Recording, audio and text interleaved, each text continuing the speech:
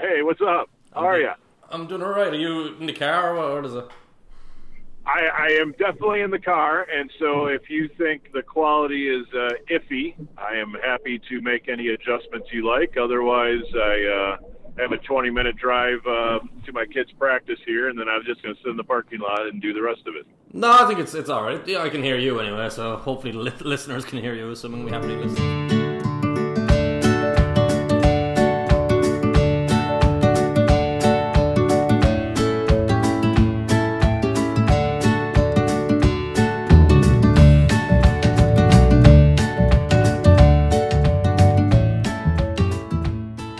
Welcome to episode 2 of the Interceptable podcast. I gave our guest this week a little bit of a crappy introduction during the conversation, so I wanted to state clearly who it was. Bob Sturm works for The Athletic in Dallas-Fort Worth, and he's on the radio daily, and 1310 is the ticket. He's one of the best guys covering an individual team in the NFL right now. But we're going to start off talking a little bit about stuff that's not about football for the first couple of minutes. But don't worry, then we get into the really detailed stuff about the Cowboys, about draft philosophy, and about a few different quarterbacks across the league, like Teddy Bridgewater and Sam Darnold, because Teddy Bridgewater has just been traded today on the day of recording this podcast. So you guys will enjoy it.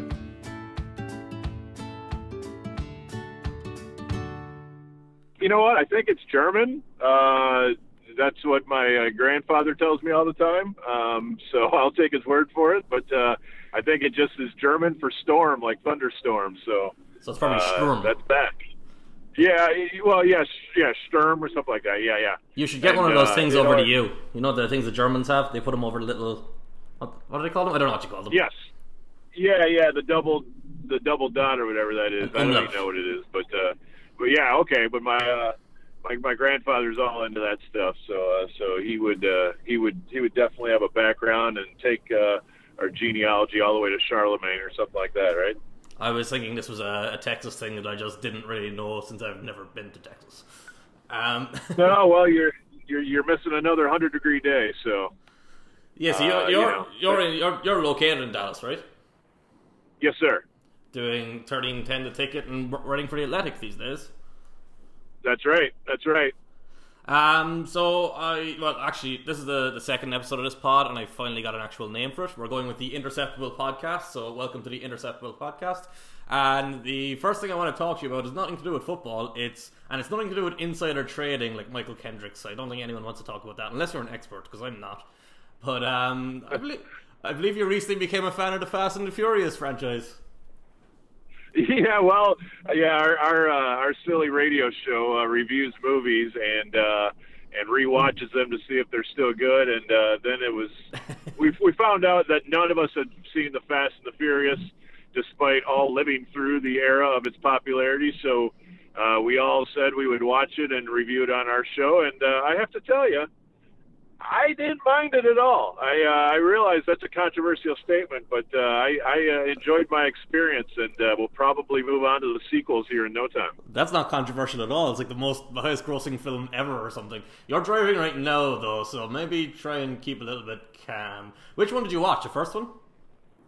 Yeah, the very first one. So there's no sign of The Rock yet or anything like that, but we were turned on to it because being a little bit older, I am more of a fan of like Point Break and Lethal Weapon and Die Hard and those movies from the late 80s, early 90s, and somebody alerted me on the internet that Point Break and Fast and the Furious are pretty much the exact same script and pretty much the exact same movie. Point Break is the one where like the extreme sports guys become criminals, isn't it? Yeah, but the plot lines of an FBI agent kind of falling in love with a girl and kind of being in there with, the bad guys. And there's about 15 or 16 similarities that were pointed out that suggest that the people that wrote the Fast and the Furious probably got done watching Point Break and saying, what if we set this to cars? So it's at least an entertaining case. Point Break with Nos. Just make sure you don't watch the second one. The second one is pretty... Or not the second one, the Tokyo Drift. That one's pretty bad. And if you are going to watch it, make sure you watch all the other ones first, and then go to Tokyo Drift just because you need something to watch. Okay, fair enough. I appreciate the help on this project that's very odd, no doubt. You're talking to an actual expert here. This is what I live for. Just nonsense. I do have one really weird Fast and Furious note though. Paul Walker is like the one thing that, or the guy who first got me into doing like charity stuff. Like people kind of laugh and make a little bit of a joke of him because of the movies he was in. But if you look at that guy's background, he did some, before he died obviously, he did some major charity work, and there's a documentary on it that's kind of phenomenal. It's a bit of a change of direction considering you go from him driving these flashy looking cars with lights underneath and stuff like that. I think he was like helping elephants in Africa and stuff like that. It's a really fascinating thing. It's kind of a sad thing that he died then because of all the work he could have done. Wow, okay. Yeah, I've been told I need to see that documentary. Okay, I'll put that on the list for sure. Yeah, and probably not one for fun on the radio, though. So, yeah, we're recording this on a Wednesday. Teddy Bridgewater has just been traded. I assume you know that he's been traded. I know you focus on the Cowboys mostly, but have you any thoughts on that? He went, like, I saw a third-round pick at the start, but now it's saying it's a swap of a third for a sixth. You can probably argue that a sixth-round pick is irrelevant, but this is more kind of like 100 spots in the draft rather than a third-round pick to me. Yeah, for me, it's great business by the Jets, obviously, because it's a 1-year contract that they signed, and then they fell into Darnold after the fact, and with that in mind, there's no sense, necessarily holding an asset longer than you have to if you get the right price. And I am a big fan of the draft. I spend tons and tons of time on it every spring.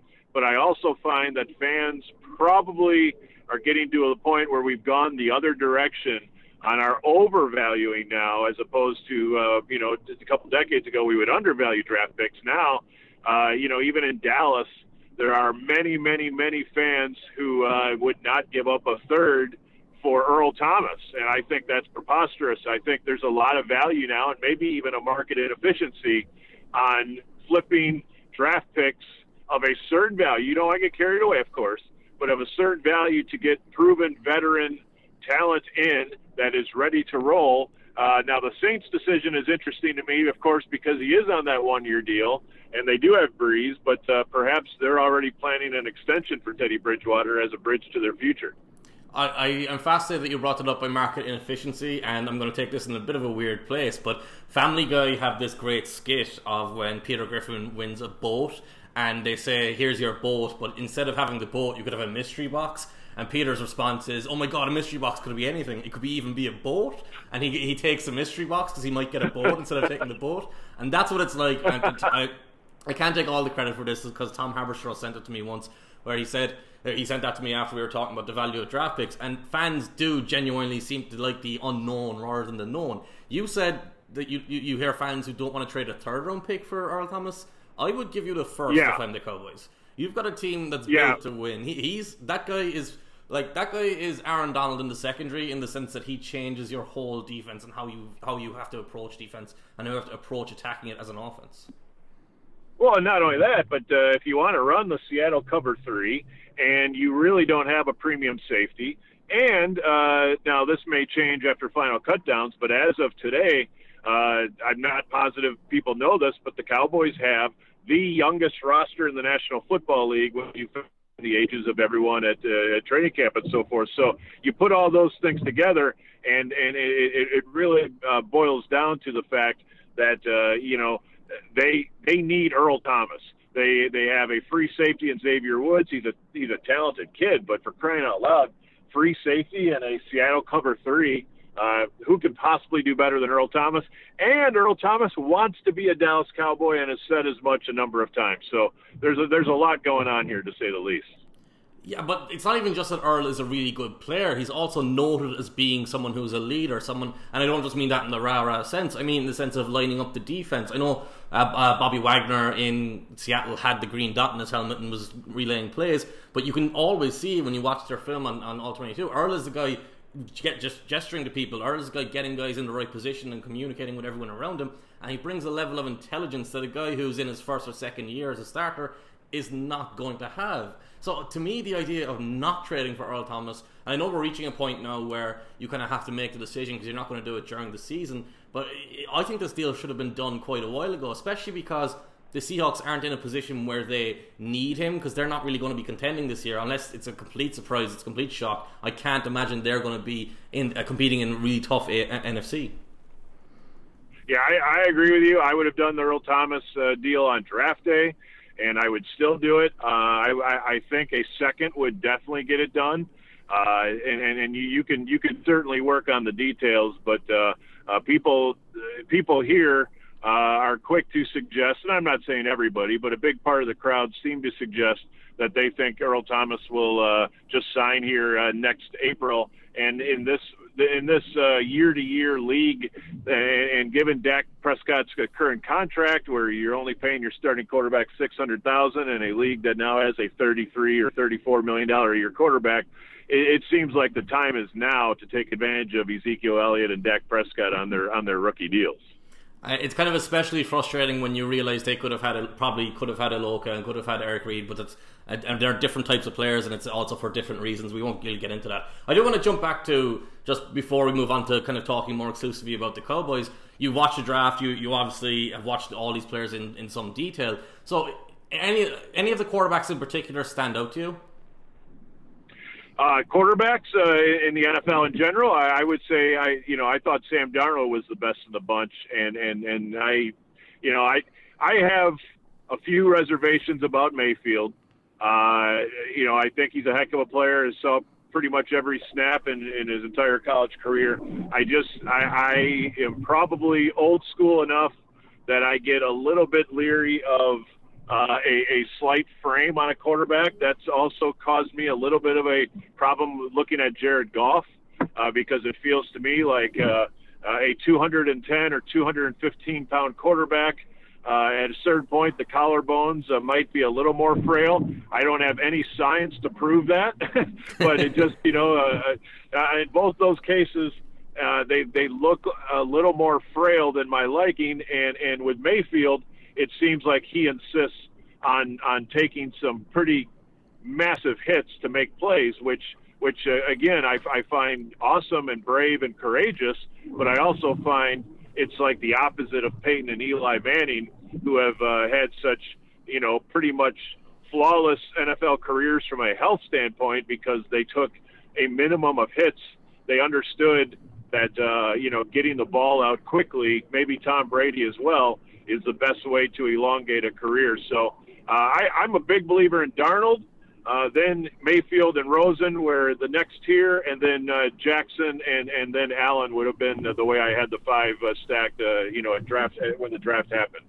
So I like that you mentioned that about protecting yourself and kind of the mindset. Do you think Mayfield has that similar Carson Wentz thing, where if you remember the Panthers-Eagles game last year, Carson Wentz, I think there was a broken play and he turned and he scrambled and Thomas Davis was in front of him and he tried to run through Thomas Davis, who is obviously a massive linebacker.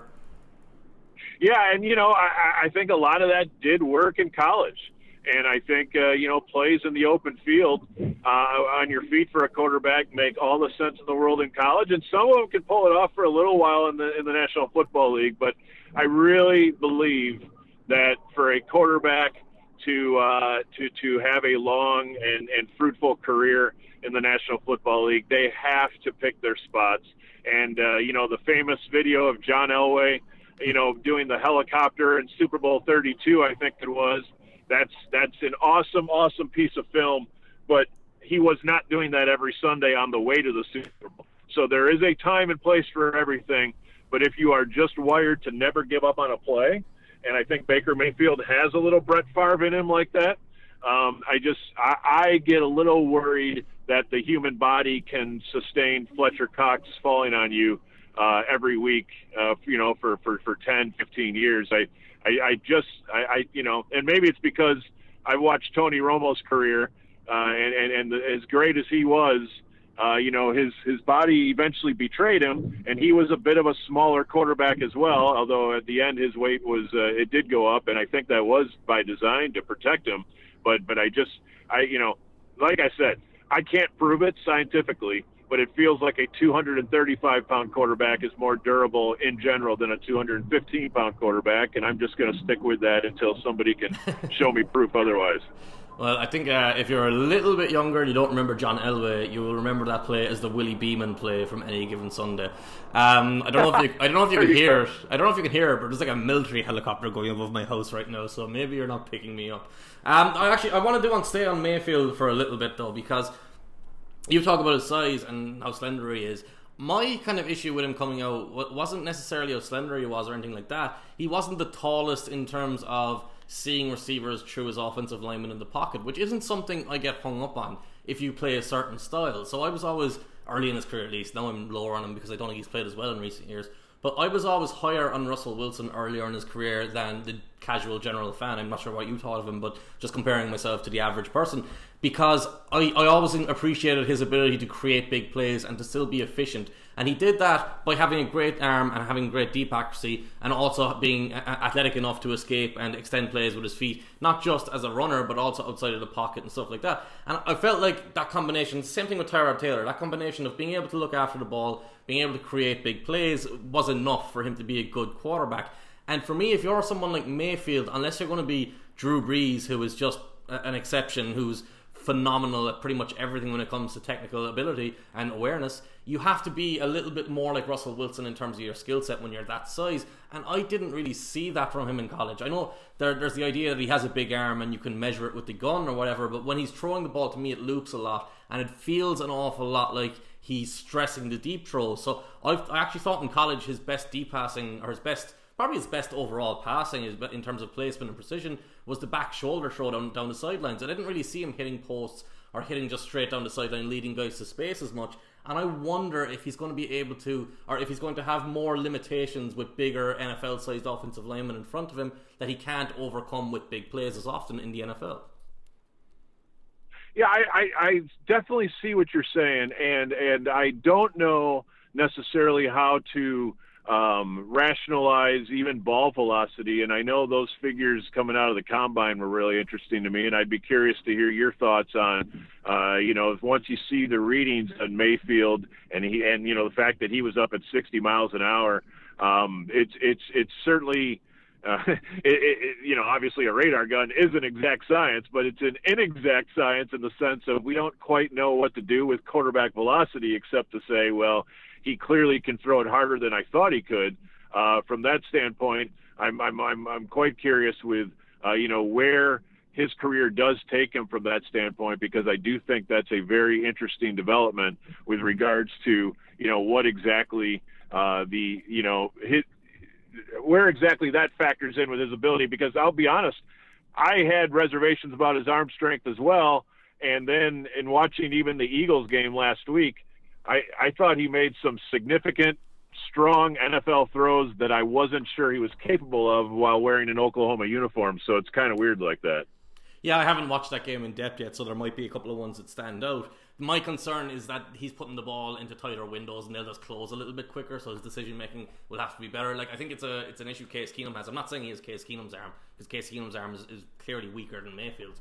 But in terms of the gun, my problem is I don't know how that gun works. Is this part of the combine, or is it some guy sitting in the crowd? Because if it's part of the combine and they've got each quarterback doing exactly the same throw, doing a very specific type of throw to test their velocity, yeah, maybe it has some value. But if it's one guy sitting in the crowd checking each throws and the quarterback doesn't know that he's being tested to go to his very limit with his arm strength, what value is there? And for me, the way I generally try and gauge arm strength, it's less about like how far you can throw it or how hard you can throw it. If you can throw outside the numbers from the far hash in the NFL and do it accurately, and do it consistently, you're not going to have many issues. Like, that's one of the big knocks I have on Kirk Cousins. It's one of the big positives I have on Cam Newton. Cam Newton can be a second late on a read, and he can beat the defensive back there from the far hash, whereas Kirk Cousins' passes generally fall at the receiver's feet when he's got to make that throw.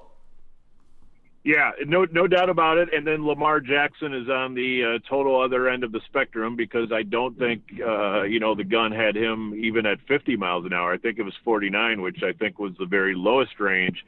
And, obviously if you watch Lamar Jackson at the university level, it was, he made some very impressive throws along the way and put him up in that first round range. So I realize, I think it's an Our Lads. I think Our Lads does it with the gun, and I assume they're down at field level. But like I said, now we're looking at decades and decades of football analysis, and we're introducing, kind of a new statistic to it, a new metric, which is just playing miles per hour as if they're a baseball pitcher, and we're trying to say, okay, well, this makes this possible. And as you say, so often it's the timing, it's the anticipation, and it's the knowledge of a defense that allows a quarterback to find success. All right, I promise you we are going to move on to your Cowboys and your home team, your home topic, I guess. But before we move on from the draft, is there anyone, was there anyone from this class who you particularly loved, or you're particularly low on, who went really high, or someone you just find interesting? Just anyone at all. Even if you don't have one, we can just move on. But if you have someone off the top of your head who stood out to you, is there anyone? You mean just regardless of position, or what are you saying? Absolutely anything. Well, I mean, as when I look back at the draft, the biggest question is twofold, and they're both near the top, and I think they're both fascinating as somebody who really loves this stuff, and that is the Giants' decision at number 2, knowing full well that if they passed on Sam Darnold, not only would they perhaps need their franchise quarterback next season, but they would also have to look at Sam Darnold in their stadium for the balance of his career. I thought that was an amazingly pivotal decision that it's possible we're going to be talking about that for years and years to come, especially because they did something that a lot of us draft nerds think is a very dangerous thing to do, which is to put all their eggs in a running back's basket.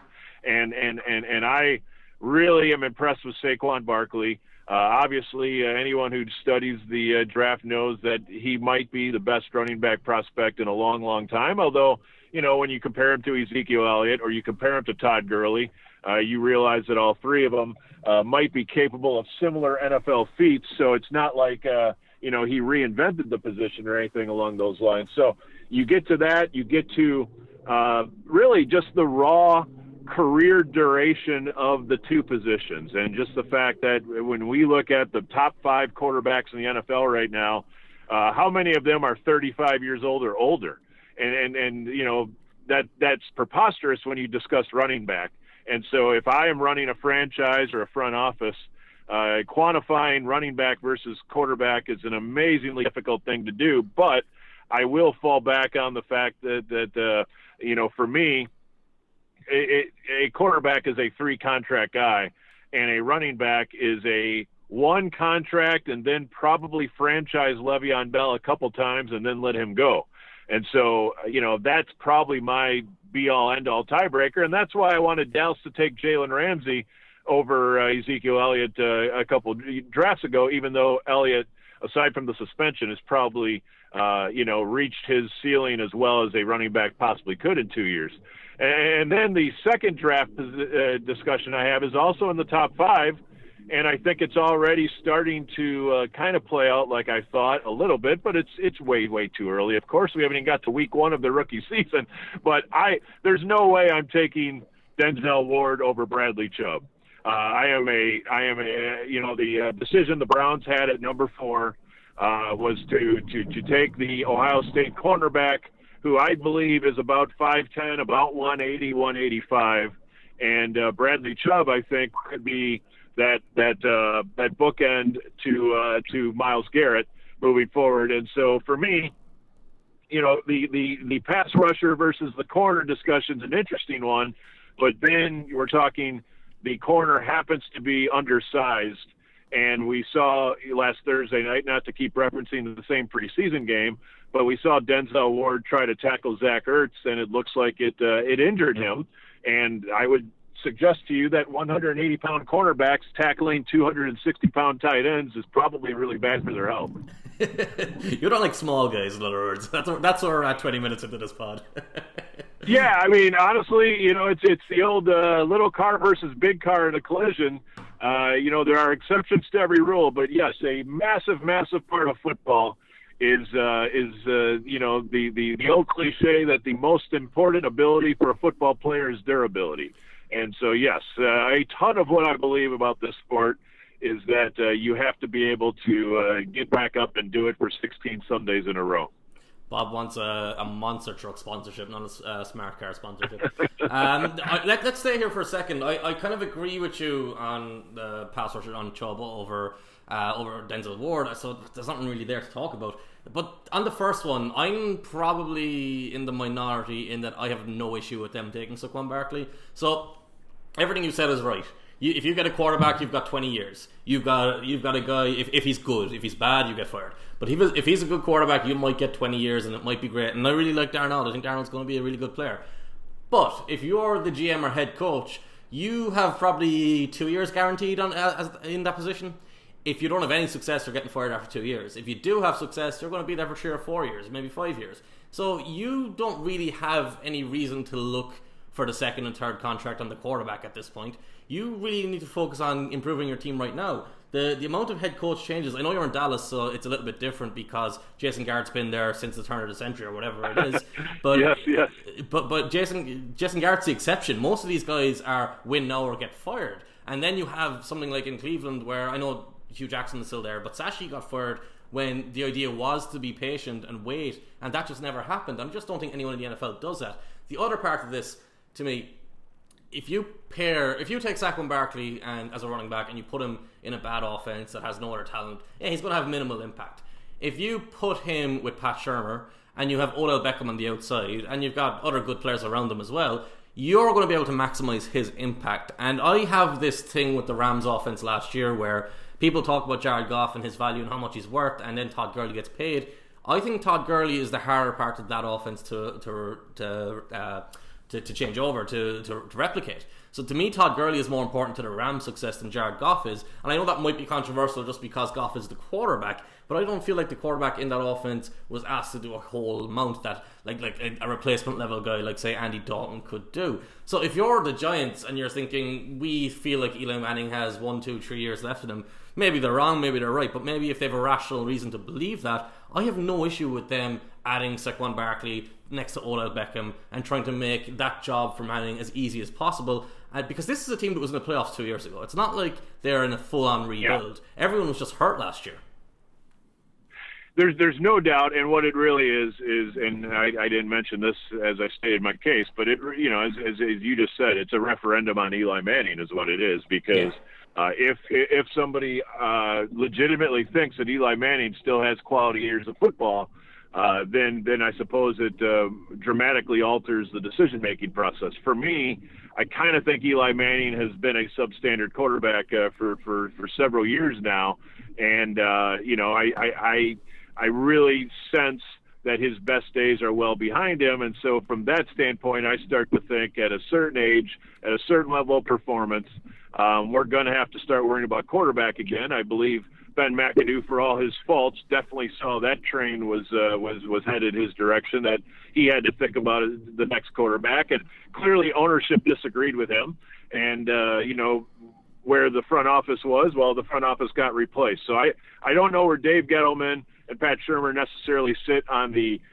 Eli Manning future, although I believe they probably had to agree to whatever ownership felt, or they probably wouldn't have been hired in the first place. So the Giants have gone all in that Eli Manning has 2 or 3 or 4 seasons of elite quarterback play ahead of him, I suppose. Otherwise, they probably don't make this decision because the Giants don't pick in the top 2 very often. And usually when you're up there, you better get your quarterback if there's one available. And so it seemed like this is a great year to pick in the top 5 if you needed a quarterback. I thought the Giants did. They clearly disagree with me. Maybe Davis Webb is the next Joe Montana. Who knows? That's what they're banking on. All right, let's move. I feel like I've gone into this podcast quite a bit, and there's going to be Cowboys fans who have tuned in, and they're going to be really mad that we're talking about the Giants for 10 minutes. So let's actually get to the Cowboys, and let's stay with the rookies. Yes, sir. though. One of the most fascinating moves this offseason to me, and this probably tells you how much of a nerd I am, the most fascinating move was Connor Williams being drafted to start at left guard for the Cowboys.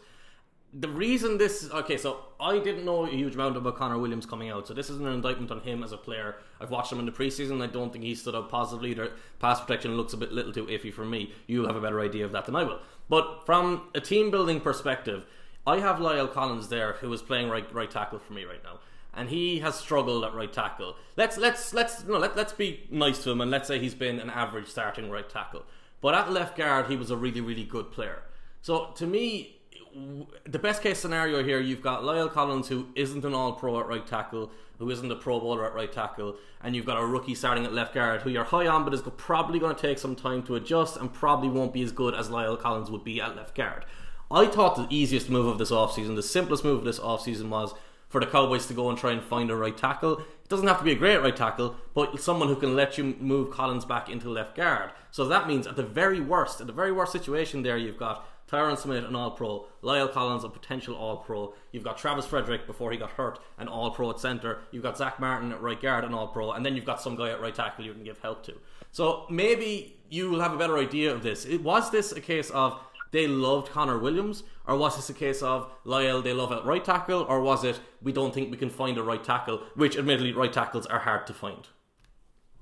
Yeah. There's a lot of layers of discussion on that front. Partly because you have the added element of they seem to believe that last year left guard cost them quite a bit of a problem and chaos, and I disagreed with that overall. Jonathan Cooper played left guard for them for most of the year once they got Chaz Green off the field, which is always a good idea. And I thought Jonathan Cooper was fine. Now, he wasn't Zach Martin, but you know, I my thought is if you have 3 all-pro offensive linemen, you should be able to fill the other 2 with reasonable levels of replacement level players. I mean, you should not need to spend 5 first-round picks to make an offensive line. The benefit of having all-pro talents is they make everyone around them better. Okay, fine. Let's put a left guard between them that is a reserve in some situations. And maybe, I thought Jonathan Cooper was fine. They didn't even try to re-sign him. San Francisco, I think, offered him $4 million guaranteed, and now he's a 49er. So you have that to consider. So there is the original thing is they went into the offseason thinking they really needed to get a left guard. So much so that it appears they were considering one in round 1. And whether that would have been Isaiah Wynn or whether that would have been Will Hernandez or some of these other offensive linemen, we don't know because they took Leighton Vander Esch. But the fact is there was buzz that they might go take yet another first-round offensive lineman, and they obviously opted off that. Now, to Connor Williams versus Lyle Collins, who should be playing guard and who should be playing tackle, there's no question Connor Williams looks far more equipped out on the edge, although he was a left tackle at Texas, and I think he did have some issues out there with his feet. I thought Lyle Collins was better than people suggest from last year. He got abused early by Von Miller, and Ryan Kerrigan gives him fits. But really, for the most part, for most of the season, Lyle Collins was fine for a first-year right tackle, and I would suggest that being fine in his first year at right tackle was about the same level of play they were getting from Doug Free the year before. When Doug Free retired after 2016, that sent everybody into a little bit of a panic, and there was some concern about Lyle Collins. But remember, he was a left tackle at LSU. They guard for the Cowboys. Then they moved a different position. I thought it was reasonable to say it would take a year or so for him to get the mechanics down, and I think he's probably there right now. He's never going to be a right-handed version of Tyron Smith, but I think you can do fine with Lyle Collins. Let's say he's the 16th best right tackle in football or something right in the middle of the league. I don't think there's any problem with that. Now, the Connor Williams thing is he's just undersized. He was undersized for a tackle, and he's undersized for a guard by a mile because obviously, you're up against those 3 techniques. And once again, I'm going to repeat the name of Fletcher Cox. That's just insanity to ask you to, in college, be blocking on the edge against 240-pound guys from Kansas or Oklahoma State, and then your first week in the NFL, there's Damon Harrison or Fletcher Cox across from you, and these guys weigh 310, and they are the strongest men on the planet. So it's going to take Connor Williams, probably a couple years to get to that level of strength that he's going to need to be good inside. So if your claim is if I move these guys around, I can make each position a little bit more fortified. I would agree with you that Connor Williams is probably a better tackle right now, and there's no question Lyle Collins is probably a better guard right now.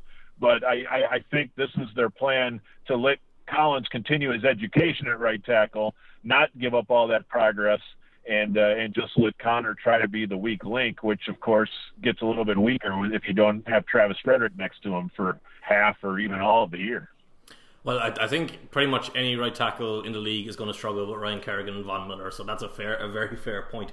Well, but sticking with Williams, what I've seen from the preseason with him is he struggled in pass protection. Obviously, the size thing is an issue there. People have kind of bullied him a little bit, and he's blown his positioning once or twice as well. I've noticed it's something I've noticed too many times for a short spell, for a short sample, small sample. But it's still the preseason, and he's a rookie, so you're not going to kill him for that. But the positives from him that I've seen, he looks like he's going to be a versatile run blocker, and I imagine that's what attracted them to him. Oh yeah. He's a tremendous athlete, and he is one of these young men who kind of look like they might be a tight end, and we're used to tight end bodies going to tackle. We're not always used to them going to guard, but I think that's probably an arm length thing, and the Cowboys are pretty particular about what they look for in their linemen. They definitely have a arm length for tackle and an arm length for guard, but they also want guys with great feet so they can get them out in space, and Connor Williams is a tremendous athlete, and so it's purely a strength thing. And we'll see if they can get him in that weight room and get him to keep his weight up, because that's really going to be the key. I think when you look at several of their young players, development is a real a key aspect of where they're trying to go, so that they draft a guy who's at a certain level, but by year 3 he's at an even higher level that development is brought on. I know every team tries to do that, but it seems like the Cowboys have really said we want to have a homegrown roster, almost like what Ted Thompson did for so many years in Green Bay. Is we don't want to acquire people from other organizations. We want to get them at 22 and then know them as well as you can know them when it's time to sign them to a big contract at age 26, like the DeMarcus Lawrence model, the Zach Martin model. They want to grow their own, if you will, and that's why even the idea of trading for Earl Thomas makes some people feel like they're deviating from their plan, but I just think that's smart. I think you need to use every avenue to acquire talent in this league. Well, that's the negative of that approach, and that was a big issue with Ted Thompson over the years in Green Bay, because he would turn down opportunities to improve a roster that was always one or two free agents away. You look at the Broncos and the Seahawks went out and got big guys and added to their teams, while the Packers kind of got a little bit worse because they were waiting on guys to develop who never developed. So you mentioned it there, Travis Frederick. It's I don't know how much you know about it, but it's I kind of don't really know anything about it, because it's not like hey, he's got an ACL injury, he hasn't got a hamstring injury, it's got this disease or whatever it is that he's got. So how long, I'm not going to ask you to guess how long he's going to be out unless you have insider information there. That's not something you can do. But how much of an impact do you feel like his loss is going to have on the offensive line? Because he's a guy who is celebrated for his ability to execute difficult blocks on those zone run plays that Zeke excels on, and it's those reach blocks where he has the quickness to move from one side of the defender to another and still close him off, and he's an integral part of those running lanes. Like, is Joe Looney going to be able to replicate any of that? That's a great question. You know what, of all the offensive line positions, I think Joe Looney gives the Cowboys the best chance to replicate reasonable offensive line play. Like, for instance, going back to last year in Chaz Green and Byron Bell out there at tackle, they were absolutely, they were screwed if they lost the tackle, and they did, and they had no idea what to do about it. Joe Looney is reasonable enough that you would say you'd like to think there will be games where you won't know the difference. That might be pie in the sky, because Travis Frederick is very good, but I think what Travis Frederick often gives you is, even his intelligence ability at that center position, which we hear every week in this league, identifying protections, setting them up, and you have that, and then you have the mechanics, as you said, of getting those reach blocks, and you're just basically using your body perfectly as Frederick does to help that zone blocking scheme, really find a crack in the defense and get the running back into space. So I think Looney can handle a lot of the physical things.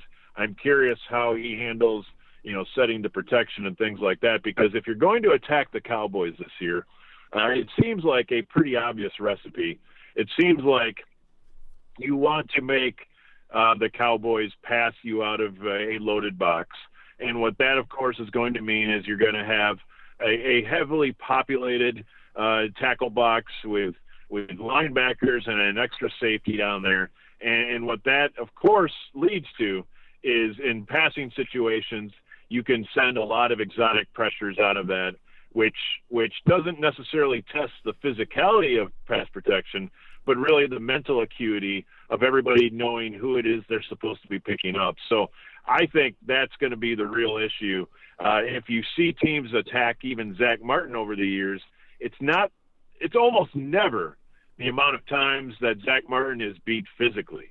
But when they start running twists and stunts and zone dogs and basically showing, hey, we're coming from this direction, but then they drop out and you send them from other directions, that's how you attack the Cowboys front. You do it, of course, with numbers, but you do it with deception. And I think Frederick would often hold things together, but at the same time, losing him might lose some of that organization that really makes the pass protection component so important.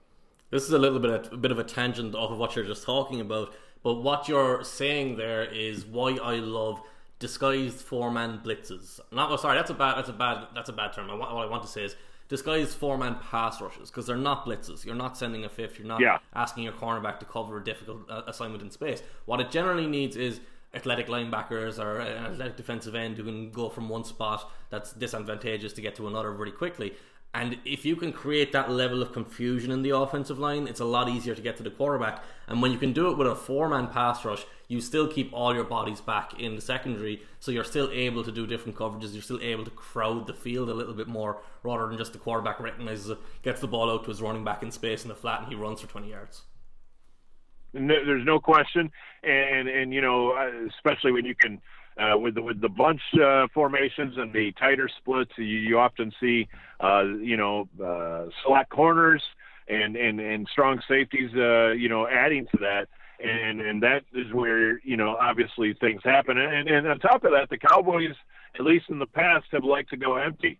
They like to put Ezekiel Elliott out as a slot receiver, or Rod Smith even. And now Dak is there by himself, and often he has to account for the free man, and that is a very, very risky proposition for a quarterback who is not necessarily looking at the entire field all the time. And that so that's the chess match. I think the Cowboys are their game plan seems too obvious this year for me, and I'm really curious how Scott Linehan and Jason Garrett are going to evolve, if in fact they do.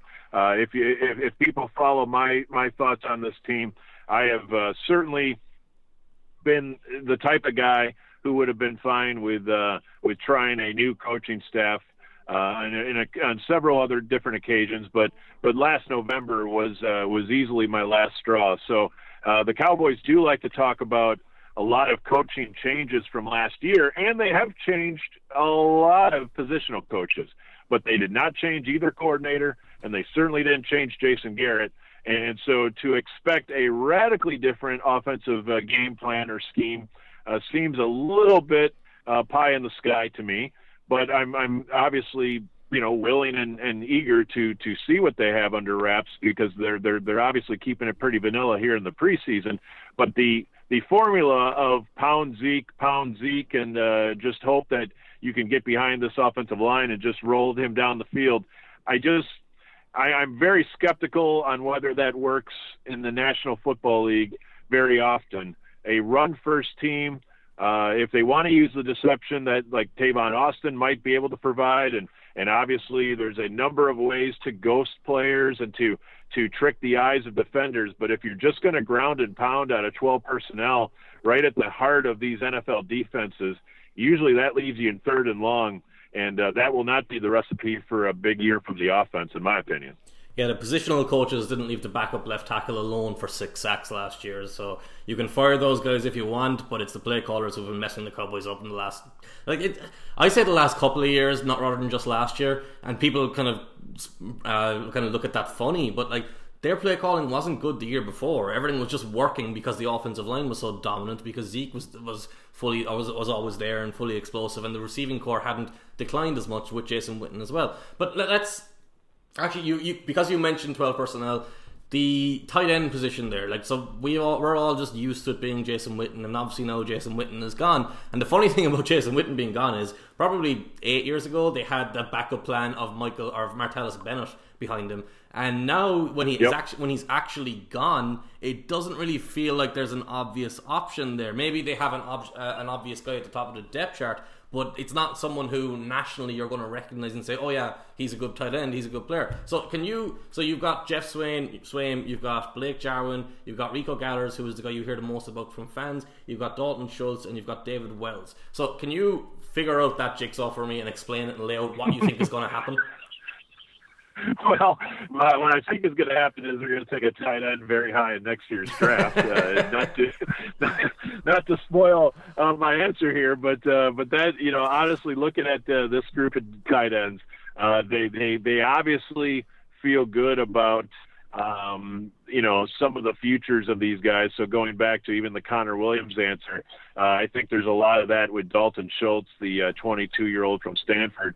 He's a very willing blocker. He runs pretty good pass routes, but again, he may not weigh 250 pounds. So there's another guy they just need to get on the NFL weight program. They think he can be a dual threat tight end, but obviously to compare him to Jason Witten is laughable, since I don't think he ever got to 250 yards in any of his seasons at Stanford. So Dalton Schultz, to me, and I could be wrong on this, but to me, he's kind of a special teams guy this year, and they might have specific packages for him, but I would not expect a whole lot. So that leaves, Jeff Swaim, who is clearly a guy they're comfortable with in blocking situations, and also those little bootlegs and waggles and just sort of the rollouts where they like to get Dak. Usually the first play of every drive feels like it's a play-action bootleg with a tight end low and a tight end high.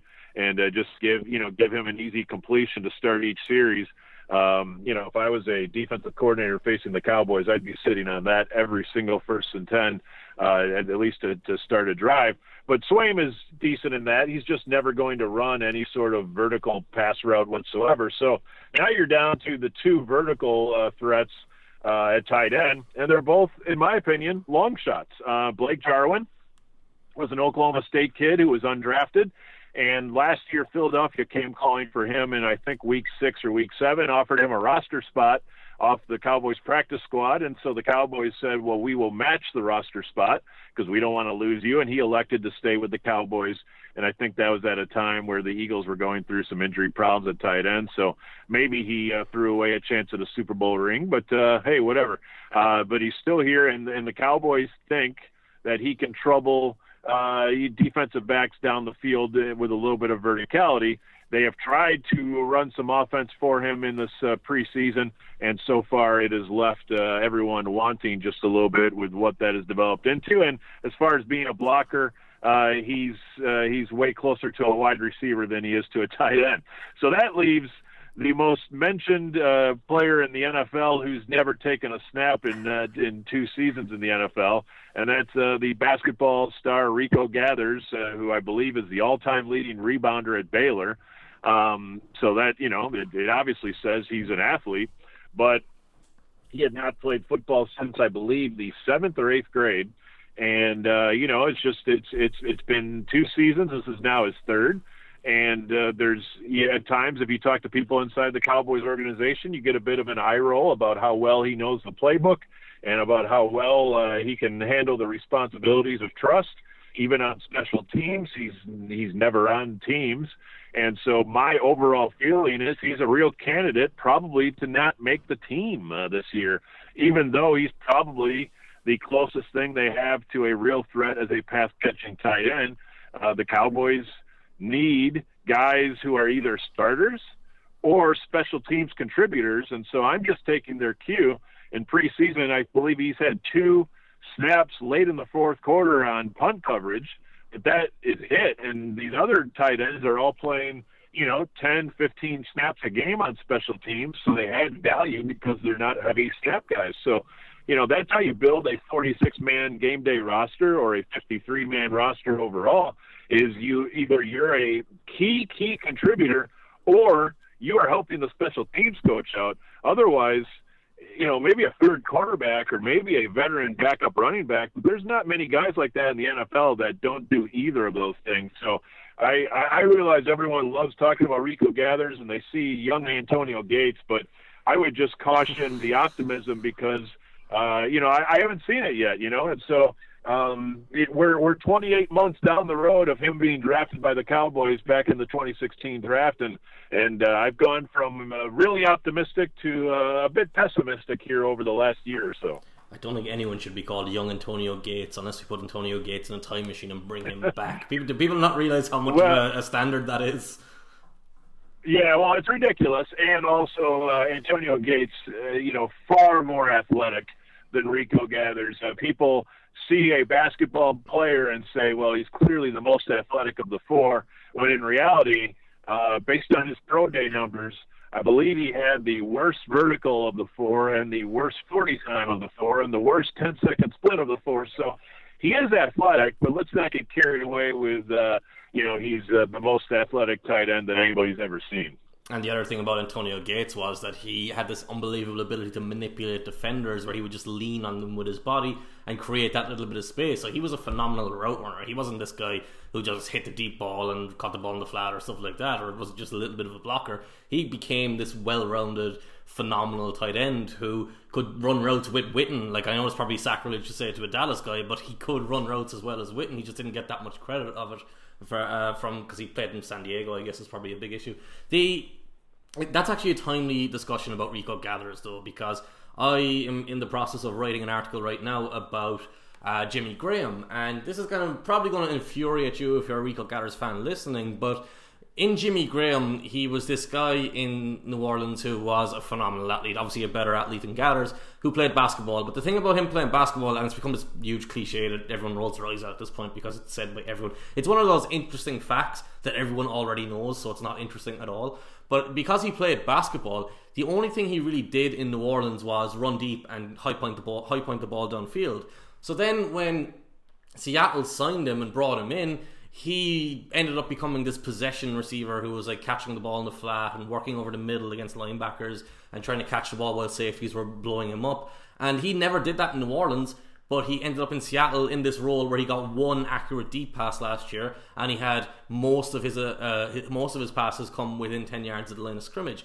So Seattle took this guy who was phenomenal at very specific things and asked him to do things that he couldn't do, got awful production and awful results, and never kind of realised, the coaching staff never sat there and went, hey, we're using him wrong. They just kept doing the same thing over and over again. And that's probably a big part of the Rico Gathers thing, where if you're a Dallas Cowboys tight end, you've got to be able to block, and you've got to be able to line up in line because they're going to want to run the ball all the time.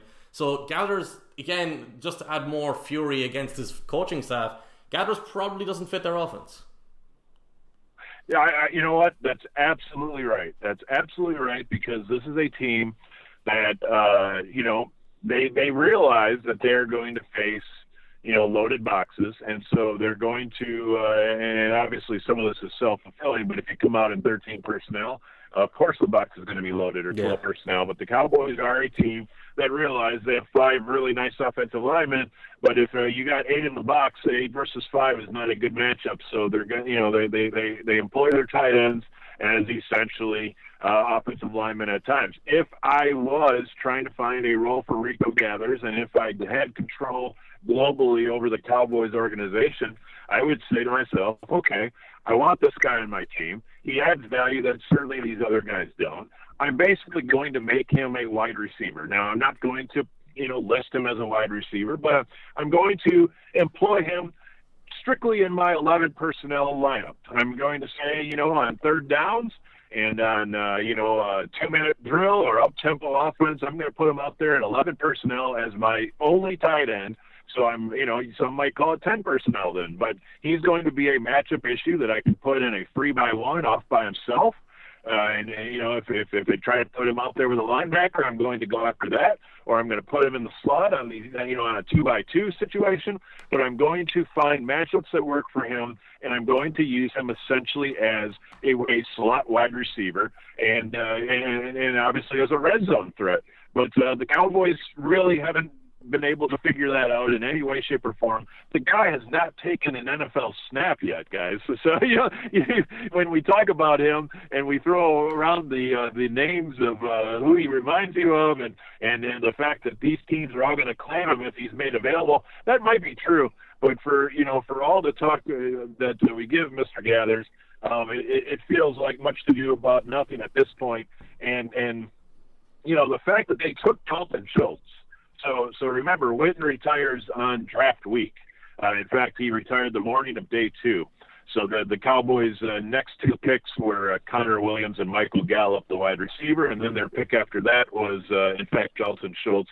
Dorrance Armstrong, the defensive end, then Dalton Schultz. So they knew Witten was gone, and then they took a tight end in the draft. And you would think if they had Rico Gathers in reserve and they already had Swaim and Tarwin on the roster, they might have said either A, we're really great at tight end, we don't need any help, or B, we better take a tight end in round 2. But they kind of went middle ground there, and so they have 4 guys that lead me to believe that there's a good chance, like I said, tight end might be pretty high on their list next April. Not to beleaguer the Seahawks a part of this, but if you remember 12 months ago, Casson Williams was the big star of the offseason, of the preseason, and the Seahawks released him, and he immediately got picked up by the Browns, but he did nothing. So that might be a similar thing. If you're worried about another team picking up Rico Gathers because you think he's this phenomenal star athlete player, Casson Williams had exactly the same thing, and he was gone, and he's done nothing since. Maybe he becomes a good player this year, but it's not always that simple from what you can tell and what you can see. The other part of that is you talk about using him in a specific role, a slot receiver, a mismatch thing. It feels like, and furthering the Jeff Fisherness of this coaching staff, it feels like Tavon Austin is going to be the guy they do it with that. Yeah, and so they got to figure out, like, if they're in 11 personnel, are they going to take Cole Beasley off the field, or are they going to put them both out there and not even have a tight end on the field and call it 10 personnel with 2 slot guys who are both, I guess what I'm trying to figure out is what makes Cole Beasley and Tavon Austin is so different from each other that you can employ them both out there at the same time, given that neither has had great success as outside receivers. And then you have Allen Hurns, and then you have, let's say, Michael Gallup or Terrence Williams or somebody like that. So as I look at their offense, on the surface, I say I understand what you would do with Beasley. I understand what you do with Austin. I don't understand what you might do with both of them on the field at the same time, unless it's going back to the Rams when Gurley needed a rest. They kind of ran Austin as their running back that they could do different things with. But I think the Cowboys plan on Ezekiel Elliott playing in about 98% of their snaps. Here's what I would ask you. How is Tavon Austin any different from... Actually, it's probably worse than Dwayne Harris or even Lucky Whitehead. That's got to be the obvious role for him, isn't it? I think so, but that's a very, very limited role aside from the return game. And he was taken off the return game with the Rams last year because he fumbled, I think, 5 of the first 11 punts of the season, and they didn't put him back out there again because of, obviously they had Farrell Cooper, but that's, if he's not a return guy, what exactly is he? And again, I look at Scott Linehan and Jason Garrett and say, I'm eager to see what your plans are, but right now I'm having trouble seeing it, partly because they've been pretty predictable over the years, and maybe skepticism is working against me. Well, I think it's probably a fair skepticism at this point because all of us share it. The big concern I always had with Jeff Fisher's offense was he used to try and run these misdirection plays with guys like Austin running an end around where they wouldn't give him the ball or they'd give him the ball every so often. And he had probably 3 or 4 of those misdirection plays.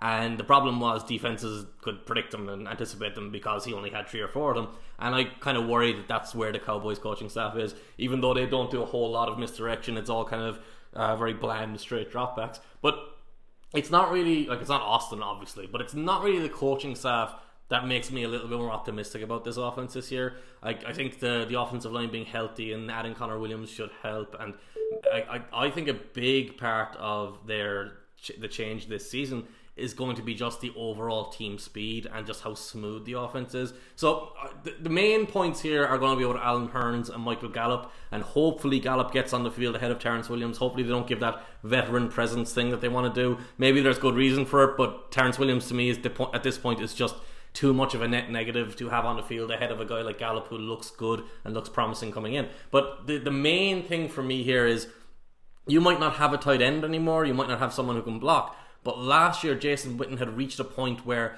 defenses had no respect for him at all. They would put a safety on him in man coverage at times, and that safety would literally just play him underneath. Washington did it a couple of times where they would have a defender, their safety, I think it was Jarrett at the time, would just literally shadow him underneath as if he was playing cover 2, pushing him towards the safety, but he didn't have a safety over the top. He would, because he knew that Witten was going to run 8 or 9 yards and then turn around. He knew that Witten wasn't going to run away from him even if he did try and run downfield. And that's a problem in itself, but what that also does is shrinks the rest of the field. And then you put in Des Bryant there, who to me fell off massively last year. Had fallen off a little bit prior in the year before, from a point of view of he dropped way too many passes, didn't catch enough passes that he should have, didn't make any real spectacular adjustments that you expect him to make normally, but also from the point of not being able to get off coverage. He, like, the kind of the best example of this for me is whenever you press Des at the line and he runs a slant, you might get an opportunity to throw it to him, but it's going to be with the defender on his back. He's never going to stand up against a decent cornerback, make a move at the line of scrimmage, create a little bit of space and get open inside. And as early as the preseason, you've seen with Gallup that maybe the quality of cornerback isn't that great, but I think it was Jimmy Ward in San Francisco who was covering him. You could see him set the cornerback up and with his stem, with his initial release from the line of scrimmage, make one hard step and then explode inside. And that was something they were lacking last year, because I think Dak will be very good at getting the ball out to routes like that when he has receivers like Hearns and Gallup who can actually get open and who can actually run routes. I don't think they had anyone last year who could run a variety of routes and run a variety of routes well. No, and there wasn't a lot of moving them around, and there wasn't a lot of trying to find ways to out scheme the opponent, and that's, you know, I guess that's why there is a certain pessimism about what can be expected from this year, because this team seemed to fall apart, of course, down the stretch, and a lot of it coincided with the Ezekiel Elliott suspension and so forth. But for the most part, they never came with another solution. They never came with another idea.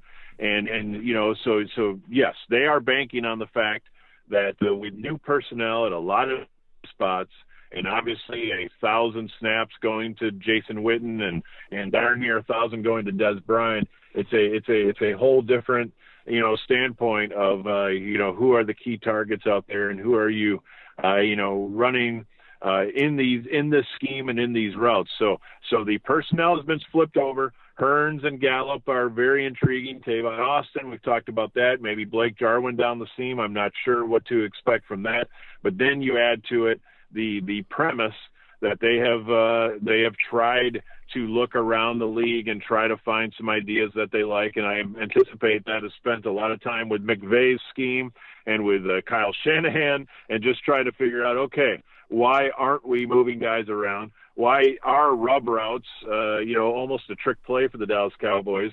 If we need to get guys open and we need to make the life more, you know, decisive and quick for Dak Prescott, well then, what are we waiting for? So there's some belief, some promise that the Cowboys offense will look different this year. But, you know, honestly, when you see their preseason games, a lot of it is built around coming out there with multiple tight ends on first and second down, and then kind of doing the exact same, you know, zone, outside zone, inside zone. You know, then you get a little G power off the running game, but then it's all built into some play action with intermediate routes and, you know, a lot of the same things we've seen. So I'm anxious to see, is this all deception in the preseason, and they're really going to unleash the full powers of this battle station come week 1 in Carolina. But like I said, we we've kind of heard a lot of this talk before. So now I think we're banking on the idea that the personnel just make things a bit easier for Dak Prescott, because, I've written this and I really believe it. There may not be a player in the league under more pressure than Dak Prescott this year, just to the standpoint that, the two routes quite possibly are, if things go very well, by this time next year, he might have a contract somewhere between Derek Carr, 5 for $125, and Jimmy Garoppolo, 5 for $137. That would be the going rate for a quarterback that should get his extension either next year or soon thereafter, because 2019 would be his walk year. And the other direction, of course, is if 2018 closely resembles November of last year, and Prescott kind of loses a lot of his confidence, and the passes downfield turn into hopeful heaves rather than the confident guy we saw for his first 24 starts. Is it possible the Cowboys are actually looking at quarterback in the draft next year, or looking for options? So I've covered this team long enough to know I should not rule anything fully out, and I'm a big Dak Prescott believer, but I do admit that he's got to perform at a pretty high level this year to silence his legions of critics, because I do think there are people that believe he's the fourth best quarterback in his division right now, and that to me, that's not sustainable for Dallas Cowboys football. I think he's closer to fourth best in the league, but I'm probably the outlier there. I hope people didn't miss the rub routes are almost like trick plays for this offense, because that's a perfect description of that offense as a whole. I haven't developed myself in this conversation to the point that I forgot you've got to get out of here at some point. So I've got 20 minutes left with you? Yeah, that's fine. If that works for you. Well, what would work for me is another 3 hours, I think, because I've got so much to talk about on this defense. All right, so let's go with the obvious thing, the thing that everyone's kind of talking about and looking at right now. I tend not to go with the obvious thing, but it's Randy Gregory. And there were two plays to me in that was it the Cardinals they played this week? Yeah, two plays against the Cardinals this week that really stood out to me. Look, DJ Humphries isn't a great left tackle. He isn't a great tackle at all, but he's a good athlete and he's strong, and he's got decent footwork. So he's not someone who is Byron Bell out there. He's not a guy who should be very easily beaten over and over and over again, even though he has flaws.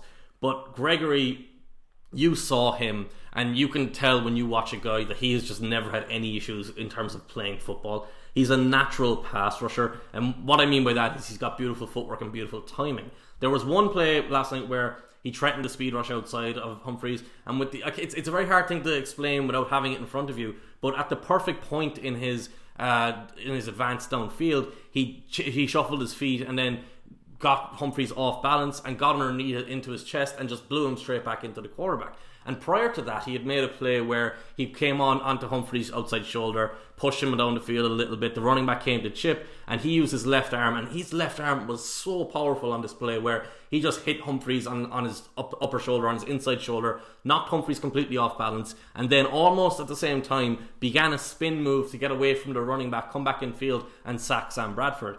And that ended the first drive, I believe, for the Cardinals. And if you have a guy, all right, look, he's got issues. He might not be that consistent. He might maybe he's only a pass rushing player at this point. We don't really know because he hasn't been on the field. But if you have someone who you can bring onto the field and play like that across from DeMarcus Lawrence, that's going to have a huge impact on the whole defense. But you're closer to this than I am. So were these plays kind of once off, things that just stood out? Or has he been back in training camp for however long he's been there in practices? Has he been doing this kind of thing consistently? Has he looked this good consistently? Well, he definitely looks good. There's no doubt about that. And he also looked good in 2016 when he played just a couple games. At the end of the season, I believe Detroit and Philadelphia in 2016. And he definitely has no trouble putting tape out there and snaps where he looks like the extraordinary player that the Cowboys thought he was when they drafted him. So everyone is optimistic that if Randy Gregory has his personal life in order, and we can debate the severity of his transgressions, but of course, like Josh Gordon, the league feels like they do about certain things, and therefore, you've got to prove that you can stay eligible to play in this league. But once he's out here, it sure looks like he's ready to redeem himself. And clearly, as someone who enjoys a good pass rush, we are left to wonder if David Irving was still on the reservation, and they could line him up at the 3 technique, and you could go Gregory and Lawrence on the outside with Irving and maybe either Malik Collins or maybe Tyrone Cropper or something like that on nickel downs. It's 4 top athletes who can all get to the quarterback pretty well. That would really be something. Now Irving is gone, and honestly, if you took David Irving's 20 best snaps from last year, you would think this guy is an all-pro, and I'm not even being superlative. He takes over games. He's an unbelievable football player, and yet I believe he's so much trouble that the Cowboys are pretty much at the end of their rope, and he hasn't been with the organization. That he has a 4-game suspension to serve, and he could factor back in this year, but that's a guy who probably should have a $10 million a year contract by now, if only he was a low maintenance player. But I think the Cowboys, who seem to attract these guys like a magnet, if the Cowboys get tired of you, as patient and forgiving as they are for players and their organization's history, and their general manager, of course, being more than willing to gamble on a player for the sake of talent. If they've had it with you, then I think that kind of speaks to things. So Gregory's in, everyone's optimistic, but now Irving's out, and so it's kind of whack-a-mole here to try to get all your best players at the same time. And but even as it is, DeMarcus Lawrence is broken out. Obviously, I'm a guy who thinks he's far more than a one-year wonder, but I know that's been said about him. So they franchised him, and he looks like he's right where he was last year. And then to have Gregory on the other side, they look, and even Taco Charlton is pretty athletic for a defensive end. I know he was not the most popular pick ever, and in fact, I was far more into T.J. Watt in that draft. Scheme, whether the scheme fit or not, certainly on nickel down pass rushes, I would take T.J. Watt's twitchiness over Taco Charlton, but Charlton looks like he's taking a big stride. Dorrance Armstrong looks impressive. So they definitely know what they're looking for in the defensive front. And if they get their linebackers right, and if they pulled the trigger on an Earl Thomas trade, you could definitely make the case that for once around here, and it's been a long, long time, maybe a decade or so since their defense was their more dominant unit on the field. But I think we're pretty close to that right now. I think we could go into great detail on the cornerbacks and the safeties, because that is a fascinating part of this defense as well. But the big story really from this preseason, from this training camp for the Cowboys, has been Jaylon Smith. And I remember over probably the first week into camp, probably the first practice or two, where he had that play running down the seam with Cole Beasley. And I'm always wary of these things, because you don't know if a guy has lost a step in the offseason, or you don't know, you get to play from a terrible angle. But basically what that play was Jaylon Smith running with Cole Beasley. It looked about 40 yards down the field after he'd started from the middle, and Beasley was running a vertical route from the slot, something he doesn't normally do. But that play was kind of startling, because Jaylon Smith to this point, I think if you don't know Jaylon Smith, if you don't know him well enough, or if you don't know him at all, he was at Notre Dame and he was the best player in his draft as far as I'm concerned. He was this phenomenal athlete who, there were times when it felt like I was watching Patrick Willis or someone like Khalil Mack, because of the way he also blitzed as well, where he came off the edge just like a monster. He would blow guys out of his way, and he had this unbelievable ability to close on people in space. But then he had this horrific knee injury, and the Cowboys took a risk on drafting him at the top of the second round, and they got him back on the field. Obviously that was a big positive for them, but they did not get anything close to the guy who was at Notre Dame, for obvious reasons. You go through that sort of a knee injury, it's going to limit you. But it felt like when he was on the field, and there were times when he wasn't getting on the field, it felt like he was a net negative for them. Whereas you've watched him a couple of times in practice, or a couple of times in games, and he's flashing these plays of athleticism where he looks like that difference maker, that Navarro Bowman level range, that Luke Kuechly, that like Bobby Wagner. Obviously he's got a long way to go to beat these guys. But this preseason and this hype train that's kind of starting to pull out of the station Is this something we should be getting on, or have you got more reservations than optimism about him? Well, first of all, I really like the player, and I think his mentality is great. I think his morale is impressive, and so he's a gifted player. I do want to say that I think a lot of people got carried away with his season last year from an optimistic standpoint based on the overall premise that he played in every game, and he did. And that was a huge accomplishment for a guy coming off that injury, that he played in every game. But I was far more down on the fact that when he was out there, especially when Sean Lee was injured, which is a periodic thing around here, that Jaylon Smith was attacked. Sean McVay definitely attacked him in Week 4 against the Rams. Aaron Rodgers definitely attacked him in Week 5, and both those games are pivotal games where the Cowboys at the time, I believe Lee was out and Anthony Hitchens was just coming back from his injury, so the Cowboys were really short at linebacker, and that's not Jaylon's fault, but now they were playing him in every situation and trying for him to replace Sean Lee, which was crazy because, in my opinion, I would have brought Jaylon Smith as one of those IR designated to return at midseason because what's the rush to get him back on the field? Let's make sure he's right as opposed to overexposed and, the damage that could do to even his morale. But they, in their Cowboys way, were short at linebacker, and so they got a couple people hurt, and instantly they went from let's bring Jaylon along slowly to let's play Jaylon every single snap and every single situation, which was crazy. So the more he played, the more opposing coaches put him in spots where he was not best suited, and that turned into a bit of a disaster at times.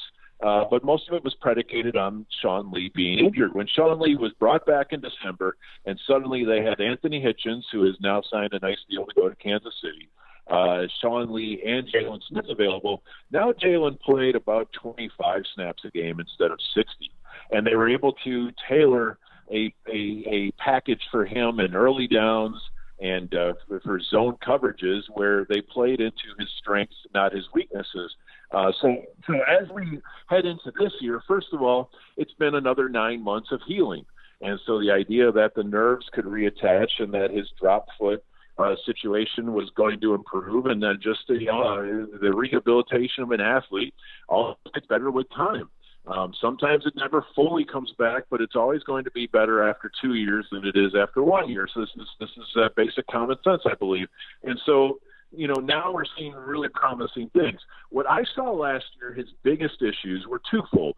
One, he was really not a candidate for man coverage, just because, in those situations, unlike in zones, you're not taking a predetermined drop and covering an area. You are basically at the mercy of a player's hips, and wherever he goes, you follow. And sometimes, if you're having nerve problems in your leg, your reaction time is just not going to be as easy. And then related to it would be the second issue, which is just anytime he had to respond to something he wasn't anticipating, you could see that one leg took a little longer to fire than the other. So I wrote a piece for The Athletic back in, I think early April, when the rumblings started getting pretty loud that they were going to probably get Leighton Vander Esch in the first round. I wanted to kind of discuss, well, wait a minute, if the Cowboys are in nickel in 71% of the time, that means they only have two linebackers on the field for about 700 snaps. And if Jaylon Smith and Sean Lee are healthy, what are you drafting a linebacker in the first round for? That makes no sense to me. So I was trying to figure that out, and clearly, probably was an insurance policy in case Jaylon did respond policy because Sean Lee is over the age of 30. I don't know if I'm the Cowboys, especially if I'm talking about I need Earl Thomas or players at other positions. I don't know that I'm taking a linebacker insurance policy in round one if I really don't have a place for him to play and if both of those guys are right for the next couple of years. But that's what they decided to do. And, people that saw Derwin James over the weekend were probably saying, "Hey, couldn't that guy have just plugged right in and started right away?" But so I do think Jaylon is better. I also think that when I see him out there in all situations and in all coverages, and the Cowboys take all restrictions off him, and the opposing coaches are no longer attacking him, then I will be sure that he's back. Because when you're at training camp practices, those guys are, it's just not the same as when Todd Gurley is trying to get you out in space. So I'm optimistic of Jaylon, but I'm also, there's something in the back of my head that's in the regular season before we throw any parties. So you touched on something there that you kind of jumped to my next question, and it's probably less of a question, more of a statement, I guess. So one of the things that I talk about quite a bit, and it's something that gets a very negative reaction, and I don't really understand it. It's probably just because I'm criticizing draft picks, and at the draft, when you criticize anything at the draft, everyone kind of recoils because they all think every draft pick their team makes is going to turn out great and looks at the most positive outlook for it. But I was infuriated, as much as infuriated as you can get about a pick that isn't part of your team. Just infuriated at the logic of them drafting Jaylon Smith. Because even though they were picking high in that draft because of the Romo injury, or because they had that down year, you knew that this team was going to be contending, and you knew this team was set up for short-term competition. It wasn't this team that was rebuilding. So when you took Jaylon Smith, you were getting no impact from a high rookie pick. Like, you don't have to get a rookie straight away and have him starting for him to have a quality contribution. Like, I remember the 49ers took Aldon Smith in the top 10, I think it was 7th overall, and he became the situational pass rusher for his first year, and he more than paid his value in that first year alone, just without even being a full-time starter. You're not going to get Aldon Smith all the time, but you can get guys who contribute. So my thought is always that there are teams at draft time who should be looking at the short term, who should be trying to maximize their next 2 to 3 year window, or even shorter than that, their next 1 to 2 year window. And there are teams who should be taking guys like Jaylon Smith for the long term, who they can wait for, who they can develop the rest of the roster around, who they're not going to have any worries with. And you've kind of already talked about this, where Leighton Vander Esch did not make any sense to me as a draft pick. Now, part of this might be that I did not think he was anything of a special player. I thought I wasn't a big Roquan Smith guy. I'm very much out in the middle on that one. But I actually, funnily enough, you might be somewhat similar, because I think size and strength is a big issue for him. But if you look at Tremaine Edmonds, I can understand exactly why you'd take him in the first round. Got that athleticism, he flashes. You look at Rashawn Evans, the guy who wound up in Tennessee, I think he's going to be a really good player. I think Leighton Vander Esch is just going to be another NFL player. Maybe I'm wrong on that, maybe I'm right on that, whatever. That doesn't really matter. But for the short term, he has no route to the field without someone else getting hurt. If you put that team on paper, you have not upgraded your team one bit by taking this guy in the first round. And like you explained, like, he's not going to be on the field in nickel. And is he even going to be on the field as a strong side linebacker when they're in a base 4-3? Like, because Damian Wilson apparently has played quite well. Maybe I'm hearing wrong on that. I haven't watched him myself personally. But it just, the whole idea of it seems to lack the big picture focus. It seems to be, oh, we like this linebacker, let's take this linebacker, and then they turn around and look at the roster and they go, hey, we've already got 2 linebackers playing and we play nickel 70% of the time. That just, it seems to lack direction. No, it does, and if you want to know the in 20 years of following the Dallas Cowboys, what all roads lead back to is the fact that at times pinning Jerry Jones down on his actual football philosophies, and I realize Will McClay and Stephen Jones are making more and more of the decisions all the time, but if you want to just say there's no real global philosophy that is followed for years and years at a time, you could definitely make a real case. Like I said earlier, they are trying to transform into being a homegrown talent type organization, and that's great. But some years they just want team captains and great leaders and players like that, and then other years they're drafting Randy Gregory and signing Greg Hardy in the same offseason. So they're telling us that character and sometimes behavior is not a real important issue to them. And so the drafting of Jaylon Smith, of course, was going in one direction that says, okay, we may have to redshirt him, but then this spot's going to be fine. But what I feel like this draft often is, and you can go back to Jerry wanting Johnny Manziel over Zach Martin, or you could go back to when the year they took Dak Prescott. Peter King was in the draft room, and he knows that they were trying to trade for Paxton Lynch, and they wanted Connor Cook, and just all these things when they fell into Dak Prescott. So there's a number of stories in Cowboys lore. Jerry Jones never says no to stories, and so all of his thoughts get printed and recorded, and maybe other general managers or owners are smart enough not to do so many interviews, so we find out what they're thinking about every single thing. But I think there's a real basis for proof for this, is that the Cowboys saw last November the Atlanta game, followed by the Eagles game, followed by the Chargers game on Thanksgiving Day. They lost those three games by a combined score of 92-22. I mean, imagine that in the NFL. They lost by 70 points over three games. They never eclipsed the 10-point barrier in any of those three games. And so I think what they saw was that they were exposed by offensive line, lack of depth, and linebacker, lack of depth. And so what they did, of course, is they go into free agency of the draft, and they go get duct tape and tons of reinforcements over those two spots, and that's why they talked themselves into, Sean Lee gets hurt on a somewhat regular basis, and he's getting older. Maybe we need to have some Sean Lee, Jaylon Smith insurance in the first round, and then in the second round we need some more offensive line insurance. So let's take Connor Williams. Now those may all turn out to be great picks, but I share your reservations about Leighton Vander Esch, partly because I did not see a road to the field for him, and partly because I think his body of work at the college level left me a little bit wanting, and made me wonder if they were drafting a linebacker who has Brian Urlacher size, but not necessarily anywhere close to Brian Urlacher physicality.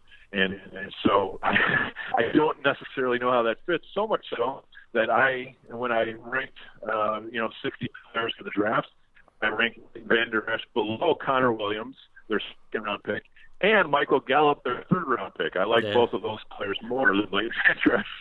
So look, the Cowboys have been pretty good at drafting, especially first round for the last several years, so they deserve some benefit of the doubt. But I was quite skeptical of the motivation and even the execution of taking Leighton Vander Esch. But they love him.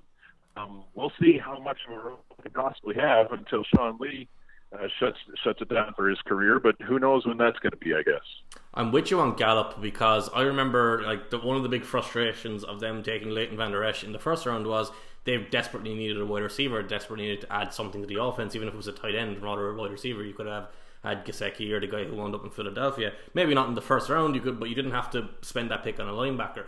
But the idea of them getting Gallup in the third, to me, was phenomenal value, and he's looked pretty good so far. All I could think about when you were talking about the Cowboys draft philosophy and the idea of Manziel and Randy Gregory and kind of that not fitting into what their plan normally is, or what their plan often is when you go, when you go to the supermarket and you get all what you need, all the stuff you actually need to put in the fridge and the presses, and then you get up to the checkout, they have all of the chocolate and all of the crisps and all of the potato chips, I've got to say, for Americans, I guess, and all the candy they have all there. It feels like the Cowboys get caught in that trap when they're walking up the door and they realize, oh wait, we can get this stuff and throw that in as well. So maybe there's a little element of just the little lack of self-control there when it comes to certain guys.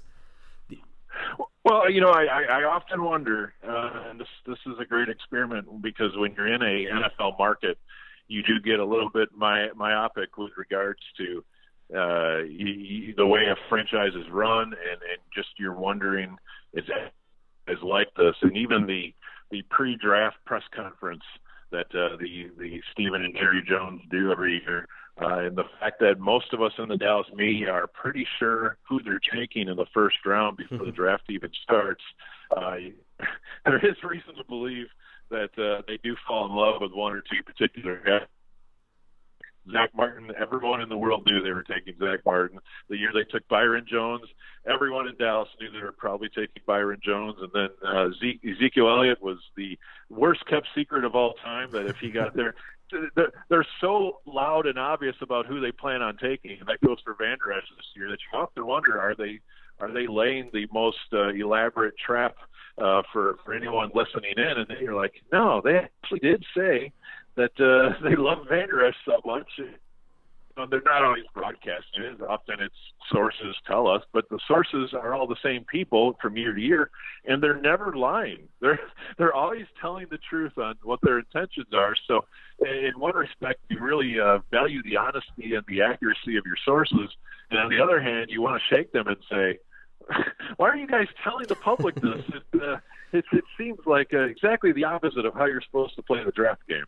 They're laying the trap and falling into it themselves, by the sounds of it. So let's. I'll get you out of here on this one very last thing. Doesn't have to be a long answer. Doesn't have to be an in-depth answer. Just how concerned are you about the secondary? Is there kind of one thing that you're going to be watching and that'll have a big impact on the rest of the unit, or is this simply a matter of you're hoping all these different kind of, I don't know, is misfit piece is the right word, but guys who aren't established, who aren't Jeff Heath is obviously there, but guys who aren't like proven NFL players necessarily, that you're hoping they all come together and just form a competent unit behind what you hope is a strong front seven? Well, I think a secondary looks better when you have a pass rush, and I think the Cowboys have their best pass rush in years since Wade Phillips. I think they should be able to trouble most passers on a semi-regular basis. So I think great effect on their secondary. I do think they have some real quality corner. I think Chidobe Awuzie is one of the better young corners in the league. I'm a little less bullish on Byron Jones, but I do think that out there on the edge, there's a chance as a big corner, as a Seattle prototype, if you will, that might make than safety, where he had a little bit of trouble necessarily reading what was in front of him and not falling for deception and so forth. So I like the corners. I like the slot with Anthony Brown and with Jordan Lewis. They're in pretty good shape. They have good depth and they have good talent. That's great. The question, of course, is safety. And if you followed this organization as long as I have, there was a time a long, long time ago, I want to say 2002, they drafted Roy Williams from Oklahoma to play safety for them next to Darren Woodson. And, Roy Williams was, I believe, pick number 6 of the first round. And it was a great acquisition. And he had one of the best rookie seasons of any Cowboy draft pick ever. And standing next to Darren Woodson, the Cowboys were 2 great safeties. And then, unfortunately, Williams either got bigger or less flexible or whatever. But within 3 years of his career, he started to become a target. And basically, opposing quarterbacks would look for him downfield and try to find it out of 2008 or so, or at least out of the Cowboys by 2008 or so. And it went downhill fast. I tell you all that. The Dallas did almost nothing in safety. Almost nothing. So they drafted Roy Williams very, very high. It didn't work. And so for the most part, in the last 15 years, they have pretty much anyone back there at safety that they could think of. And any converted corner, any waiver wire pickup, anybody that they could just grab. And, once in a while they might a Ken Hamlin or something like that. But for the most part, it was pretty much a one guy to be replaced by another guy year after year after year. And so this year, they go get Chris Richard from Seattle to basically coordinate their defense, even though they still call Rod Marinelli the defense coordinator. I believe it's pretty much Chris Richard, and I think they're anticipating Marinelli will retire before too long. And that's great. I love this team. I love the disposition for that. I love everything about Chris Richard, and I'm happy the Cowboys were able to acquire him. The question is, what do you do in free safety? And this is, not to bring it all back to Earl Thomas, but I do think there's still a pretty good chance they pull the trigger on that around Labor Day or so forth. But in the meantime, Xavier Woods has been pretty much the unchallenged holder of the free safety position, which, he's a 6th-round pick from last year's draft. He's a talented kid. I think very highly of him. I just don't know that you just hand him the position and act like everything's going to be great.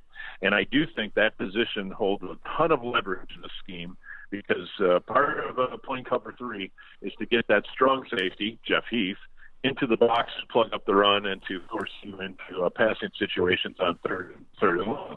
So Xavier Woods, of course, pulled his hamstring against the Bengals in preseason game 2, and so his return is very questionable for opening day and so forth. And so as you ask about the secondary, I know that's a long answer, but I would feel good about a lot of it. I would feel great about it if Earl Thomas was back there. If it's Xavier Woods with a gimpy hamstring, it just feels like they're one massive piece short of having what they need back there. The corners are fine, but who's playing center field? Who's playing the eraser when a corner gets beat like Earl Thomas does in that scheme? Because let me tell you, if it was just the scheme, if it was just the X's and O's, everybody would run that scheme. It's not. It's the players who can run a real attacking defense, a weapon. And I just don't know that the Cowboys have fortified themselves at free safety enough to say that it's going to work great. So that's another wait and see, and a season of wait and see, I guess, with this 2018 Cowboy squad. I think the best case scenario from recent times, if you're talking about Xavier Woods rather than Earl Thomas, is Ricardo Allen in Atlanta, who was this low-ranked, low-drafted player who I think came out as a cornerback and transitioned, and he became the free safety in Dan Quinn's defense. Dan Quinn also part of that Seattle coaching tree, and he's pretty much thrived in Atlanta. He hasn't been Earl Thomas, he hasn't been Devin McCourty, he's not Harrison Smith, but he's a good quality starting free safety who can cover that ground, which not many safeties can do consistently. So like you say, Xavier Woods is going into this situation where it's not just, hey, be a good starting safety in the NFL, it's hey, you're going to have the toughest job of any safety in the league, because this is what we're going to do over and over and over again, where you're going to have to play in this amount of space all the time, which generally I find like that's something we can get into in more detail later at some other point, maybe on another podcast. But I find defense is largely about how you chop up the space. If you're not playing aggressive man coverage, or if you're not doing different things in the front seven, more creative things in the front seven, it's all about being able to chop up that space into smaller sections for each of your defensive backs. And that's the value with Earl Thomas and that cover 3, where you get these Earl Thomas covers the middle, the heavy middle. You've got the 2 cornerbacks outside, and then that allows you to put the rest of your coverage guys underneath, so you're not getting linebackers isolated in a vast amount of space. Like Bobby Wagner in the Seahawks Panthers game this last week, Bobby Wagner tried to cover Christian McCaffrey one-on-one when everyone else was playing man, so everything cleared out from the underneath. Wagner was there trying to run at McCaffrey. McCaffrey just gave him one shake to the left, took off sprinting to the right, and Wagner had no chance, because of course he has no chance. How is he ever going to keep up with someone like that in that amount of space? Whereas if he's just playing a zone and it's a tight zone where he's got players relatively close to him, it's a lot easier for him to cover that ground and shut down plays in the passing lanes, and read the quarterback's eyes and just drop into different levels of space. And it's just like everything you say about getting Earl Thomas, it just seems so obvious from the outside looking in. Maybe the Seahawks are holding out for something way too big, but that doesn't really sound like it. We're not hearing reports of anything like that, so I tend to agree with you. Get Earl Thomas on that team and it'll be really, really interesting. Without him, probably question marks. I was just going to say, on top of that, I would argue that he's not the guy that's going to require just a whole lot of acclimation time. I'm not saying you trade for him on Sunday morning or the Sunday scheme. It's coach the schemes, so I imagine they're not necessarily up against it with regards to preparation. He knows what he's doing the second you make the trade. The thing I point out is that whole list of safeties you made, I might be missing somebody, but I think you just listed a bunch of first-round safeties.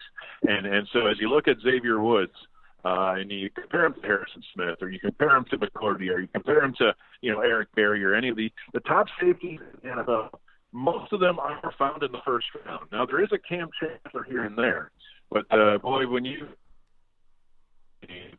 start saying, man, where did we get this guy? Oh, first round. So the idea that Xavier Woods, as talented as he is just going to roll out there as a 6th round, almost a 200 pick, and just pick it up his first time as an NFL starter and go play that high leverage spot in the defense. That really feels like a Hail Mary to me. the thing about safety is, because of the way the rules are now, because of the way passing games are designed now, because of how often you pass the ball, it's become a very different position, and it's an extremely difficult position. And I think that's why you get the guys who are very clearly great prospects at the top, and you bring them in, and like you talked about earlier, Derwin James was one of them to me. I thought he was a phenomenal player. I thought he's the kind of guy who should have gone in the top 10 or the top 5 of that draft even. Maybe you don't spend that in a defensive back, but to me, he was a guy who you could just see straight away he's going to be a star at safety. And that's probably the same thing you would have said about Earl, about Harrison Smith. Not really about Devin McCourty, because he started out at cornerback and wasn't great at cornerback and then moved to safety and became an all-pro. But it's still that talent level of that athleticism and that intelligence. You mentioned Earl wouldn't need to adjust that much. The scheme helps, but also this guy is pretty widely and regularly celebrated as being one of the smartest players in the league. So it's not like you're going to throw him in and he's got to figure a bunch of stuff out. And he's what, 28, 29, I'm guessing, probably around that age? 29, yeah. So like he's been around the league. He's been in the same defense forever, but he's been around the league long enough. He's seen enough situations. He's seen enough teams. He'll know everyone he's facing. He's not going to have any issues. Like, that's probably why we're still talking about this with a week to go to the start of the season. Whereas if it was someone else, a lower level, you'd probably say, no, they need to have been in camp for the last couple of weeks at least. Right. Yeah, I think that's right. And you know, they might be committed to move forward with the kids, but you know, I think one of the biggest storylines that no one wants to talk about, because safety depth is not terribly interesting on the front page of the newspaper, but I do think if Xavier Woods is already hurt, which he is, and his status is undetermined, now who are you starting at free safety? Well, your best option is probably Jeff Heath. So you're taking your strong safety and you're putting him back there at free safety. And so who's going to start at strong safety? Well, that was going to be Kevon Frazier, but Saturday night he separated his shoulder. So now they're signing guys off the street that might go right in to be starters. So not only did they not go get the veteran, but they're really, really thin there. And another fun part of Cowboys history, or lore, if you will, would be the fact that last year when they were eliminated from the playoffs, when most of us thought, you know what, you should probably sit most of your guys for Week 17 at Philadelphia, the Cowboys, of course, Jason Garrett wanted to win that game with all their might, so they could say they had another division win and a winning season. And so by beating the Eagles 6-0, with the Nate Suttenfeld start, but the Cowboys played Prescott and Zeke the whole game. They won 6-0, secured a winning record. They also dropped 3 spots in the draft from 16 to 19 that day. And, of course, that's the difference between Derwin James and Leighton Vander Esch. But, I suppose every team could do that, but that one seemed particularly hurtful on draft week. I don't know. I find it hard. Like, I understand the idea there, and logically, I should think that way based on the way I think about most things. But I also kind of look at these games and think these guys have played for 16 weeks. Let them get another win, even if it's an ugly, awful win against Eagles backups. But it's kind of one of these things. You're not gonna sink your whole franchise from 3 picks in each round of the draft from one draft. If you're making smart decisions outside of that, you'll be fine. But what about I think you're picking up your son there. Is he a free safety from football, or is he what position have we got? I'm sorry. What? One more time? I didn't hear you right there. I said you're picking up your son right now. He might be a Cowboys free safety coming forward, or are we getting a lineman, or what have we got? Oh, so he has my athleticism, so they stuck him at defensive line so far. I thought you were going to say punter. and trust me, my athleticism does not remind anyone of Randy Gregory. So I might move in the nose tackle before too long. Excellent. Well, Bob, this was brilliant as I expected, of course, and thank you for staying for it's an hour and 40. So what have you got coming up in the Athletic? Because I assume they're keeping you busy over there since they're trying to take over the world. Yeah, well, I mean, it's with the season been going, and we'll of course continue on. I wrote a piece today about the second and third quarterback spot with the Cowboys, which I imagine if people listening to this can name them, they are big Cowboy fans. But 5th round pick Mike White over Cooper Rush was my thoughts. I think I did run it in a situation, and we'll just keep plucking away. But September 9th is right here, and that first game was Carolina. Looks like 2 teams that the defense should have an advantage over the opposition's offense. So I'll maybe take the under in that game. And if you're not a Cowboys fan and you've listened to all of this pod, you've got an idea of Bob's thought process and the way he breaks things down. So that should probably attract you, even if you're not a Cowboys fan, because to me, I will still follow someone who's covering any team. I don't care as long as you're producing quality content, and you obviously are. That's Sports Sturm. That's Sports Sturm on Twitter. Very German, not Swedish Sturm. So you have to say it like Sturm, but don't put a H in it. Yes, sir. So, thanks, Bob. This was brilliant, man. This was brilliant. Well, thank you. No, dude, it's always. First of all, it's great reading your stuff and following you, and I'm honored to be invited. So thanks for having me again. We'll get you back at some point, maybe when the Cowboys have either tanked their season or actually making the playoffs. There you go. Love it. Or actually, if Earl Thomas gets traded, we're just going to have a 6-hour conversation about free safety play.